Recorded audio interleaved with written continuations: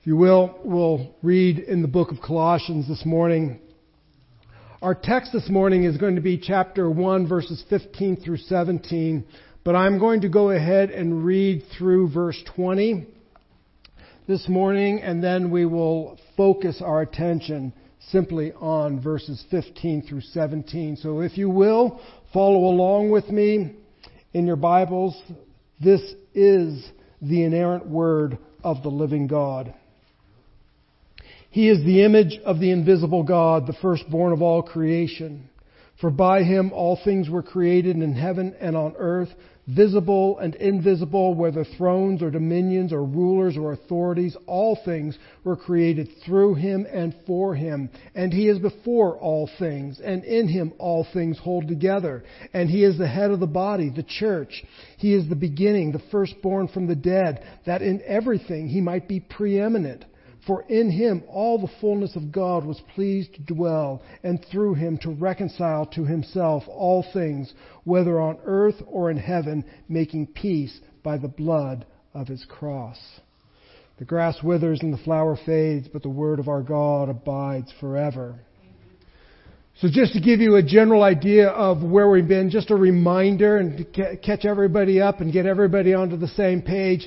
In verses 1 through 14, these would have been Paul's words of introduction to the letter. This is a letter, and Paul introduces it as a letter, and he introduces it in the way we would normally introduce a letter. Hi, this is so-and-so, and I'm writing to another group of people. Paul says, from Paul and Timothy to the church at Colossae. These are words of introduction. And then he ends up giving a thanksgiving. We saw this a couple weeks ago. And he thanks God for the Colossian church. Remember, Paul has never met the Colossians. All right? This is a church that he did not plant. He, to my knowledge, doesn't know any of them. And they do not know him. But he is writing to them because a man by the name of Epaphras, who I believe probably planted the church, or is at least the pastor of the church, has communicated with Paul and has desired and has some questions because some false teachers have come into Colossae. And so Paul is now writing to them. And not only does he greet them, but he gives thanks to God for them. He thanks God that they have a faith in Jesus Christ, that they love the saints, and that they have a hope for eternal life in heaven. And so Paul is thankful for those things. And then last week, if you were with us, Paul concludes the introductory remarks by praying for the Colossian church. And he prays that they would be filled with the knowledge of the will of God in all spiritual wisdom and understanding, and that they would walk in a manner worthy, in a manner that is pleasing to God. And so those are the introductory remarks. And now Paul is getting into the body of the letter. So verse 15 begins the body of the letter. So let me give you a little bit of a preview as to where we're going to go today, and then we'll look into detail at these few verses. We should note how Paul concluded the introductory remarks. He concluded them in verses 13 and 14. He says, He, God, has delivered us from the domain of darkness and transferred us to the kingdom of His beloved Son, in whom we have redemption, the forgiveness of sins. Now what Paul is going to do is he is going to describe the Son. He has delivered us from the domain of darkness and transferred us into the kingdom of His beloved Son. Now Paul is going to describe that beloved Son. And it is perhaps one of the most magnificent descriptions of Jesus Christ in all of the Bible. Maybe Philippians chapter 2 would parallel this, where we see a praise of who Christ is. We see Him in His pre-existence. In Philippians today, we will see Him in His preeminence. Paul is going to describe the beloved Son, like I said, perhaps one of the most profound and detailed and important descriptions of the person of Jesus Christ. I am glad you are here today. This is a critical passage of text, not just in Colossians, in the entirety of Scripture, these verses stand out. In fact, verses 15 through 20 are so important. I'm only going to get through a couple of them today. So Paul is going to present Christ as preeminent. What I mean by that is Christ is superior in status, that He is first in rank. And this is to counter the false teachers who have come into Colossae, who have stated that Jesus is prominent, but not preeminent. Prominent, but not preeminent. And Paul is going to push back and say, oh, you've missed the boat entirely. Verses 15 through 20, most biblical scholars consider this a hymn, perhaps a poem.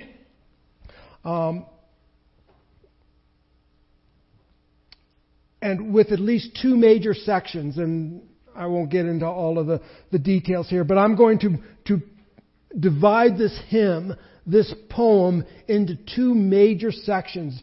Verses 15 through 17 we'll deal with today, and verses 18 through 20 we will deal with next week. Today we will see Christ as preeminent in creation. Next week, all things going as planned, we will look at Christ as preeminent in the new creation. So today, Christ preeminent in creation. Next week, Christ preeminent in the new creation. So that's the general idea. I think verse 17 is our central line, or the central line of the hymn, but we can discuss that on Wednesday nights to see if you can agree with me or not. So anyways, does that make sense? That's where we're going. There's my introductory remarks. That's where we've been. That's where we're going. We're handling 3 verses a day, verses 15, 16, and 17. And it is an amazing passage of text. So let's begin. He is the image of the invisible God, the firstborn of all creation. So Paul is describing the Son in whose kingdom we have been transferred. You have been delivered out of darkness into the kingdom of His beloved Son. Let me describe the beloved Son to you. He is the image of the invisible God, the firstborn of all creation.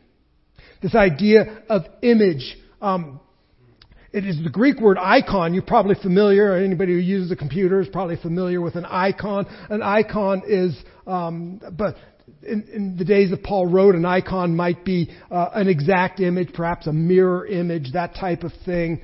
You look in the mirror and you say, well, there I am, or a picture or a painting. This portrays the subject. But I would say that the way Paul is using the word icon here is less about what God looks like. In other words, let's just say, I wasn't around at the time, but let's just say Jesus was 5'8", 130 pounds, brown hair, brown eyes. We are not saying that God is 5'8", 130 pounds, brown hair, brown eyes. We are not saying that. We're not saying that Jesus has the physical appearances of God. But He does display what God is like. That God's character is on full display in the person of Jesus Christ. We see this clearly in John 1:18, where John writes, "No one has ever seen God. The only God who is at the Father's side, He has made Him known." Speaking of Jesus, Christ, Jesus, has made the invisible God known. Hebrews chapter 1 verse 3. We'll be referring frequently to Hebrews chapter 1, but in Hebrews chapter 1 verse 3, He, Christ, is the radiance of the glory of God and the exact imprint of His nature. And He upholds the universe by the word of His power. So He is the exact imprint of God, the very essence of God. This would have been a counterpunch to the Gnostics, to the false teachers that Paul is refuting. These false teachers, we know them as Gnostics. I won't go into detail. At least I don't think so. you never know, into detail about Gnostics at this point. We'll deal with this false group as we go through the book. But they taught that Jesus was a step on the ladder to gain access to God. In other words, there is the pure God, and He is pure. And He is good. And there is no unrighteousness in Him. He is utterly pure spirit. And so therefore He could not have created a material world which is evil. And so out of Him came these emanations, or we'll just say these lesser gods. That will be the easiest way for us to... From Him emanated these lesser divine beings, and finally you got one who was so much lesser, there's good grammar, so much less that He could create the material world. The false teachers were teaching that Jesus is one of those emanations, one of those lesser deities, and He is one of the rungs on the ladder to God. If you wanted to gain access to the one true God, you had to go up this ladder, and Jesus was one of those rungs. Paul is refuting that. Paul is saying, no, He is the exact essence. He is the same essence of God. No one can see God in all of His glory. We see this vividly in Exodus chapter 33, verse 20. And we see, if you look upon me, you will die. And throughout Scripture, we see that God is veiled. He's always veiled. Isaiah 6 would be a great place to see the veiling of Almighty God. Isaiah sees the temple, and the temple is filled with smoke. And these angelic beings calling out about God, but God is veiled in smoke. In other words, I cannot look on God in His purity. Smoke needs to veil His image, so to look on Him without that veil, I would die. In fact, at the end, Isaiah says, woe to me, I'm a dead man. Moses only saw God's passing glory. What was his prayer? Show me your glory. God said, yeah, you can't handle that. I'll show you my passing glory, the tail end of my glory. That, and even that radiated Moses so that he shone. Jesus is God veiled in human flesh. At the Transfiguration, there's a great account that veil was temporarily removed and the disciples caught a glimpse of Jesus in His divine glory. Jesus says this, if you have seen me, you have seen the Father. Paul's point here is that Jesus makes the invisible visible. The invisible God is visible in the person of Jesus Christ. Colossians chapter 2, verse 9. We'll get there one day. He says, for in Him, that is in Christ, the whole fullness of deity dwells in bodily form. So this is Paul. He begins. So the Son whose kingdom you have been transferred into is the very image of the invisible God. He makes the invisible God visible. Jesus again says, if you have seen me, you have seen the Father. So I guess my question, or my statement on this is, if you want to know who God is and what He is like, look to Christ. Perhaps a good way to start is, if you're not certain, you're going, well, I wonder what God is like. Perhaps read the 4 Gospels and look at Christ. And you will see an exact representation of God the Father. So, Jesus is the image of the invisible God. But then He is also the firstborn of all creation. The way I want to deal with this idea of firstborn of all creation is, the first thing I want to do is I want to clear the table.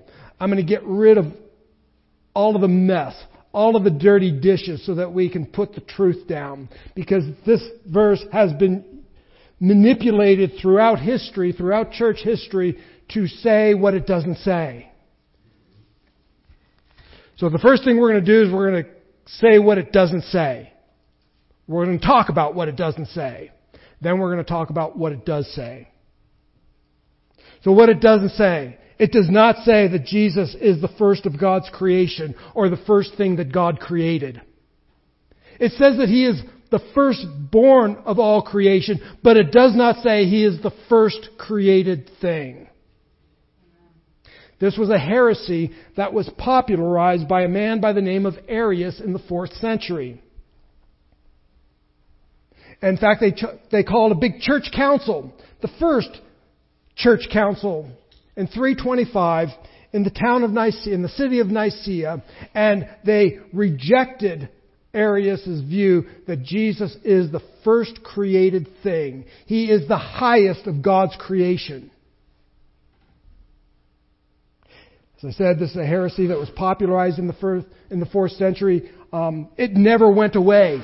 They dismissed the Council of Nicaea, and Arius' teaching still continued on, and it continues on to this day. We see it mostly today. We see it in a lot of different ways, but we see it mostly in the teachings of the Jehovah's Witnesses. They would teach that Jesus is the first created thing of God. He is the highest of God's creation, and they would use this verse to prove their point, as did Arius. They would say He is a being created by God, but not God, or not the full God, a lesser God.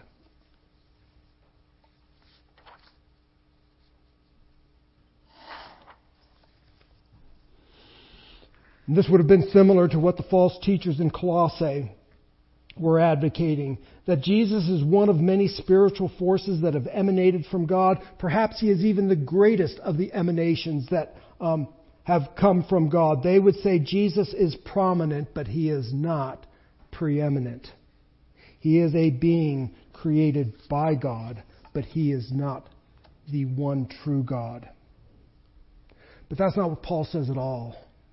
So let's just take that and remove it off the table. Because Paul doesn't say that at all. He says that He is the firstborn of all creation. He does not say that He is the first created thing. He does not say that He is first created. He says He is firstborn. There is a Greek word for first created. Paul doesn't use it. Neither did any of the early church fathers. Neither did anybody in the in orthodoxy early on ever use that Greek term to describe God. It exists. It was available to Paul, but he does not use first created. He uses firstborn.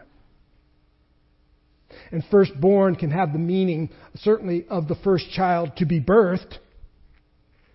But we would say, well, Jesus wasn't the first child to be born. Cain was. Note, Adam wasn't. Adam wasn't born. Jesus was certainly the firstborn of Mary, but He is not the firstborn of creation. Paul says He's the firstborn of creation. Of all creation. Like I said, there is a Greek word that means first created. Paul doesn't use it. This idea of firstborn carries the idea of rank or position. Firstborn carries the idea of rank or position. Exodus chapter 4:22. God says, Israel is my firstborn. And in Psalm chapter 89, your notes may say verse 23. Ignore that and go to 27. And I'm going to read this, and I want you to note how firstborn is used here. And I'm going to start with verse 20. I have found David my servant. With my holy oil I have anointed him. Who's he talking about here? David, thank you. So that my hand shall be established with him, my arm shall be strengthened with him. The enemy shall not outwit him, the wicked shall not humble him. I will crush his foes before him. I will strike down those who hate him. My faithfulness and my steadfast love shall be with him, and in my name shall his horn be exalted. I will set his hand on the sea and his right hand on the rivers. He shall cry to me, you are my Father, my God, and the rock of my salvation, and I will make him the firstborn, the highest of the kings of heaven. I will make who my firstborn? David. How many know that David was not the firstborn? He had a lot of older brothers. He was the youngest of all of the brothers. Firstborn here has nothing to do with order of birth. It has everything to do with priority. I will make him my firstborn. I will give him a place of distinction, a place of highest rank, a place of highest position. And so Paul is saying Jesus is the firstborn of all creation. He has first rank. He has priority. He has preeminence. So what do we get from this first line of the hymn? That Jesus, the one whose kingdom we have been placed into, He, that one, Jesus, is the image, the exact representation of the invisible God. He has made God visible. Oh, and by the way, He is preeminent. He has first rank in all creation. That's who He is. We could stop there. Paul doesn't. Let me draw a few, just one or two contemporary applications to help us in this. The false teachers in Colossae taught that Jesus is prominent, not preeminent. That is not an unpopular view today. Many people today will be happy to share with you that, yeah, we love Jesus. He's awesome.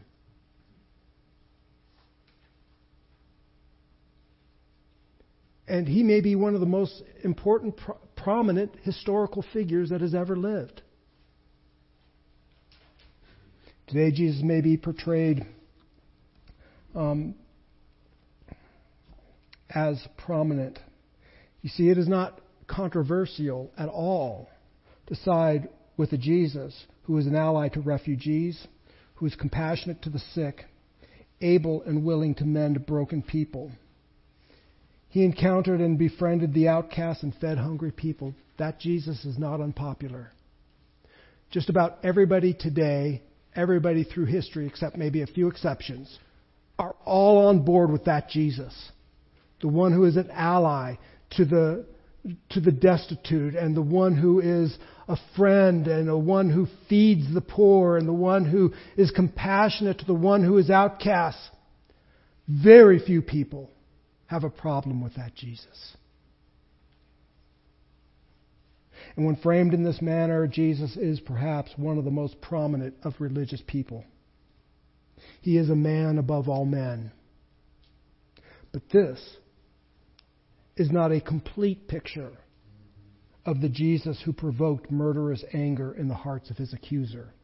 I'm not denying what I just stated. Those are elements of Jesus who lived. That's just not a complete picture. The fact that He fed hungry people or healed the sick was not the reason people said, crucify Him. It was His preeminence, His claim that His words were the very words of God. If you've been here very long, you've heard me say this many times, but I'll say it again. Just one place you can go to see His preeminence is read the Sermon on the Mount, Matthew chapter 5 through 7. And there the preeminence of Christ is on full display. And we see it on full display where Jesus quotes the Bible, the Old Testament. You have heard it said, thou shalt not murder. God said, thou shalt not murder. And then Jesus said, but I say to you. Wow. Jesus has just made a claim of preeminence. That the Word of God, let me tell you what I say. And I've said this often as I've stood up here. If I were to ever say to you something like that, thou shalt not murder, but I say to you, yeah, it's time for you to remove me from this job. The Word of God says, you shall not commit adultery, but I say to you. Jesus claims to be the author, the preeminent one who speaks the very words of God. Jesus, the preeminent one, has authority to forgive sins. And the response to his forgiveness of forgiving sins was this: only God can forgive sins. And they were right. Only God can forgive sins. And Jesus forgives sins. He is the preeminent one. His claim to be the God who would judge the living and the dead, standing before the Sanhedrin prior to his crucifixion, they said, then are you the Christ? And he said, I am, and you will see the Son of Man coming in the clouds with glory and honor, and he will judge the living and the dead, or the wicked and the righteous. A quote from Daniel. And they said, we've heard enough. Crucify him. He has just made himself out to be God. You see, the prominent Jesus is not a problem. The preeminent Jesus is a problem for many today. Few have a problem with a Jesus who meets our temporal needs. Very few, however, will tolerate the Jesus who claims to be God in the flesh and the one having preeminence over all things. In other words, I will allow Jesus into my life and he can come and walk beside me and hang out with me as often as possible, but as soon as he makes a demand on my life to bow before him and to submit to his will, I will not. As soon as he wants to be Lord of my life, no, he can be my friend. And he can heal me when I'm sick, and he can be a friend to the outcast. But if he makes a single demand on my life, oh no. Jesus is prominent but not preeminent. And Paul is saying, Paul makes it clear who Jesus is in this first line of the hymn. Well, we got through one line. Let's keep going. This is why I didn't do all the way through verse 20. Verse 16, for by him all things were created, in heaven and on earth, visible and invisible, whether thrones or dominions or rulers or authorities, all things were created through him and for him.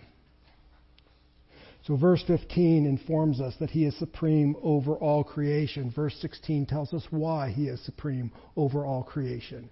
So he is supreme over all. Let me give you an indication as to why. What is it that makes him supreme?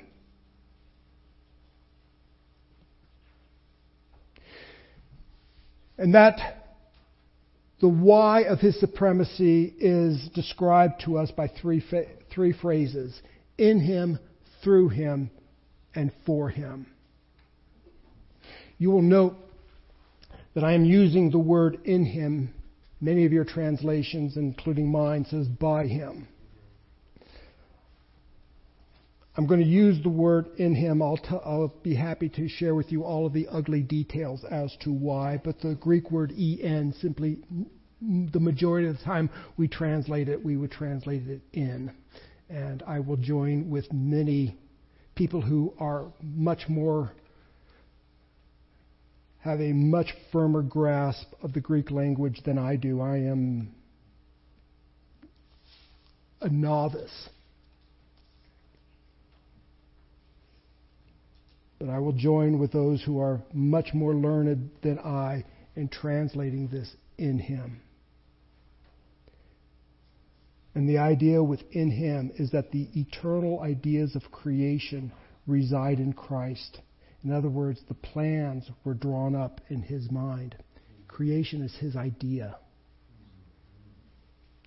Some people have put this and have described it as this idea of in him, through him, and for him as an architect, a contractor, and the goal. The architect has the idea of a fabulous dwelling, a house, a building, a community. It's his idea. Jesus, in him, is the architect. Creation is his idea. He envisioned it. That all of the eternal ideas were in him. All things. All things. And by the way, all things includes all things. So that'll probably be the most profound thing I say all day. All things includes all things, which is the extent of his creation. How far does his idea of creation, his plans for creation, his vision of creation extend? It's all things. Including, for in him all things were created, things in heaven and on earth, visible and invisible, thrones or dominions or rulers and authorities, all things were created through him and for him. The list here that Paul gives us, all things were created in heaven and on earth. This would just be a poetic way or a hymnotic, I don't know, how do I say, a hymn sort of way. You musicians know what I'm talking about. A lyrical sort of way of saying everything. From heaven to earth, everything belongs. Everything is in Christ. The extent of his creation is all things. Heaven and earth is just a poetic way of indicating that every molecule of the universe is his idea. Everything is his idea. Church. And then it goes on and it talks about visible and invisible, thrones and dominions, rulers and authorities. These words, especially thrones or dominions, rulers or authorities, is used by Paul frequently to refer to the angelic realm. So again, remember what the false teachers were teaching. They are teaching that there is this unseen spiritual world and you need to access them to gain access to the one pure God. And Paul is saying, yeah, Jesus designed them. He's not subject to them. He thought of them. Their existence is due to him. Church, there is an invisible world of which we know little or nothing. All of that was his idea. And it can be natural. I mean, when Paul wrote this, I don't think he understood virology or like subatomic particles. They existed when Paul wrote this. He just had no concept of them. They were a reality. So Paul's like saying, just because I don't know anything about it doesn't mean it doesn't exist. Ignorance of such realities do not change the fact that Jesus is Lord of the material, too small for the human eye. He is Lord of the unseen natural world, and Jesus is Lord of the unseen supernatural world. The spiritual world is a servant of Christ. We do not pray to angels or ancestors who have preceded us. The greatest saints who have ever lived bow in humble praise before Jesus. We do not bow to them, for the one who created them welcomes us into his presence. I guess the illustration would be, why would we appeal to the butler of the house when we are intimate terms with the architect builder of the house? So while the false teachers in Colossae appeal to lesser deities, Paul assures his readers that Jesus is preeminent. One of the things I find interesting is how Paul does not degrade the spiritual forces promoted by the false teachers. He simply presents Christ as so far more glorious and beautiful that everything else is unappealing. So instead of talking down, oh, those things are stupid, that's a dumb idea, he comes along and he presents Christ. So glorious, so beautiful that, well, I don't want to have anything to do with that because I got Christ over here. Paul's appeal is not that Jesus is like us, nor that other ideas are foolish, but he is making Christ so appealing that all else fails. I forgot the exact date, but in the early 20th century there was a World Fair in Chicago, and there was discussion on some ecumenical services and people from all over the world. So there are Hindu and Buddhists and Shinto and Taoists and atheists and Christian and Jewish and Muslim and all. We're going to be coming, and the idea was, well, and Christians had the idea, well, what are we going to do? Do we join them? What should we do? D.L. Moody decided that he was going to set up his own exhibit. I think that it was an exhibit. People said, what are you going to do? You're going to just show how false these other ideas are? He says, no. I'm going to make Christ so glorious, so amazing, so ultimate, so preeminent that nobody wants to have anything to do with anything else. By the way, it worked. There was great response to Moody's making much of Christ. I don't need to say how false these things are. What I need to do is make Christ great. This is what Paul is doing. For in him all things were created. Things in heaven, things on earth, visible and invisible, thrones or dominions, rulers and authorities. All things were created through him. Not only is he the architect, but Christ is also the builder. He is the agent of creation. He not only envisions creation, not only was it his idea, but he is the one who built it. It was created through him. John 1:3, a passage we probably know. In the beginning, speaking of Christ, all things were made through him, and without him not anything made that was made. Let me read that again. All things were made through him, and without him was not anything made that was made. All things were made through Christ. Hebrews chapter 1, verses 2 and 10. But in these last days he has spoken to us by his Son, whom he appointed heir of all things, through whom also he created the world. Verse 10. And you, Lord, laid the foundation of the earth in the beginning, and the heavens are the work of your hands. They will perish, but you will remain.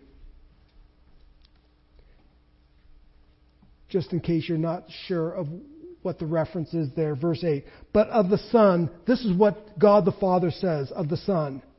You, Lord, so first of all, God calls Jesus Lord, laid the foundation of the earth in the beginning, and the heavens are the work of your hands. They will perish, but you remain. Jesus is the builder, the creator of everything. If Jesus were a created being, then he could not have created everything. Right? Because what could he have not created? Himself. So if we are saying that Jesus is the first created thing, we cannot say he created everything. But Paul is saying all things, which in the Greek means all things, have been come through him. And by the way, not just Paul, but John and the author of Hebrews. 1 Corinthians chapter 8, verse 6. Paul says this. Yet for us there is one God, the Father, from whom are all things, or for whom we exist, and one Lord, Jesus Christ, through whom are all things, and through whom we exist. So Jesus is not only, creation is not only his idea, but he brings his plans into fruition. Oh, and by the way, Paul's last point, he is not only the architect and builder, but he is the goal of all things. All things have been built for a purpose. Everything exists to display his glory. The architect envisions a home or a building, and then it gets built, and everybody who visits that says, oh, what amazing architecture. What incredible craftsmanship. Certainly a genius is behind this building. All of creation displays the glory of God. It is built for a purpose, and that purpose is to display the beauty and the splendor and the glory of God.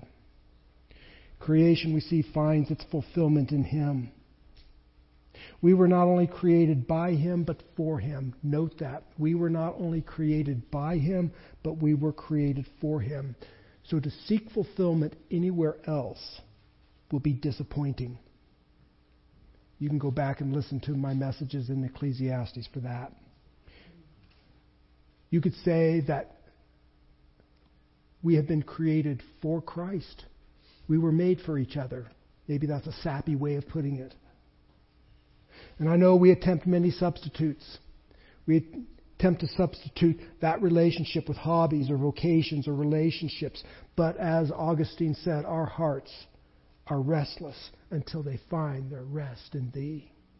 Why? Because we were not only made by You, but we were made for You. Church, I want you to know you were made for Christ. What an amazing truth that is. You were made not only by Christ, but for Him.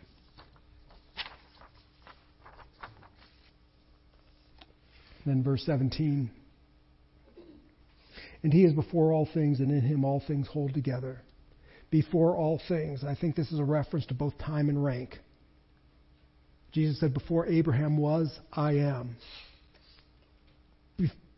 Before existence, I existed. But not only does Jesus build everything, and not only does everything display His splendor and glory, but Jesus is the sustainer of all things. In other words, Jesus maintains what He created. Jesus maintains what He built, and Jesus maintains those things that reflect His glory. Once again, Hebrews chapter 1, verse 3. He is the radiance of the glory of God, the exact imprint of His nature, and He upholds the universe. Jesus upholds the universe by the word of His power. Paul puts it this way. In Him all things hold together. Oh, a little Greek geek for you. The verb tense is perfect. It's a perfect verb tense, which just simply means that it is referring to something, the action occurred in the past, but it continues to have present reality all the way into the future. So, He, in the past, probably at creation, began to sustain things. And He still sustains things now. He is the sustainer of all things. He has not taken His hand off of what He has made. He made you, and He has not taken His hand off of you. Providence informs us that God sustains the world He created, and He directs it to His appointed purpose. Jesus is the sovereign over the laws of the universe. He established them, and by the way, He is free to override them. Contrary to those who would deny miracles, stating that the laws of nature cannot be abrogated, yeah, but you go to the lawmaker, the one who created all things. Jesus is the one who envisioned the universal laws. Jesus is the one who put them into place, and Jesus can override them at His discretion. The idea here is that the one who became flesh and dwelt among us, the one who wept at the death of His friend, the one who washed His disciples' feet, the one who called you out of darkness into His marvelous light, is the one who holds all things together. So, church, do you feel like everything's falling apart? Do you feel like you're falling apart? I want to encourage you. Remember that the preeminent Christ is holding it all together. The preeminent Christ is holding you together. Rest in Him. Find your source in Him. I'll conclude here. We could go on, but I'll conclude here. The purpose today for me is to present to you Jesus as above all things. Not just prominent, but preeminent. Not just the best, but above and over all. Jesus is more than a sympathetic ear to the downtrodden. He is that, but He is more. He is more than a fellow victim of injustice or a wise teacher or an admirable mentor or a tragic martyr. See, if that's all He is, there are many others who fit that description. Paul and the entirety of Scripture will not permit such limitations. Jesus is the one in whom all things find their goal. You and I were created by Him, and we were created for Him. And it is only reasonable and rational to glorify Him in all we do. So, church, I would say maybe we should spend a few moments, or maybe as you go home today, think about, does my life glorify Christ in all that I do? Let me lean upon Him and allow Him to display His splendor in all that I do. And if you've fallen short, understand the gospel. The gospel is that I will go to Christ and say, I have not honored you in everything I do. And Christ, the preeminent one, will be certain to forgive you of your sins. He paid for them on Calvary. All of us probably say, well, I've fallen short in glorifying Christ in everything.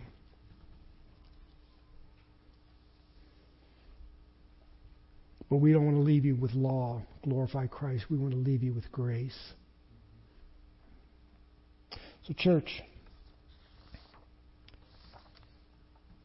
Jesus is the image of the invisible God, the firstborn of all creation. For in Him all things were created, in heaven and on earth, visible and invisible, whether thrones or dominions or rulers or authorities. All things were created through Him and for Him, and He is before all things, and in Him all things hold together.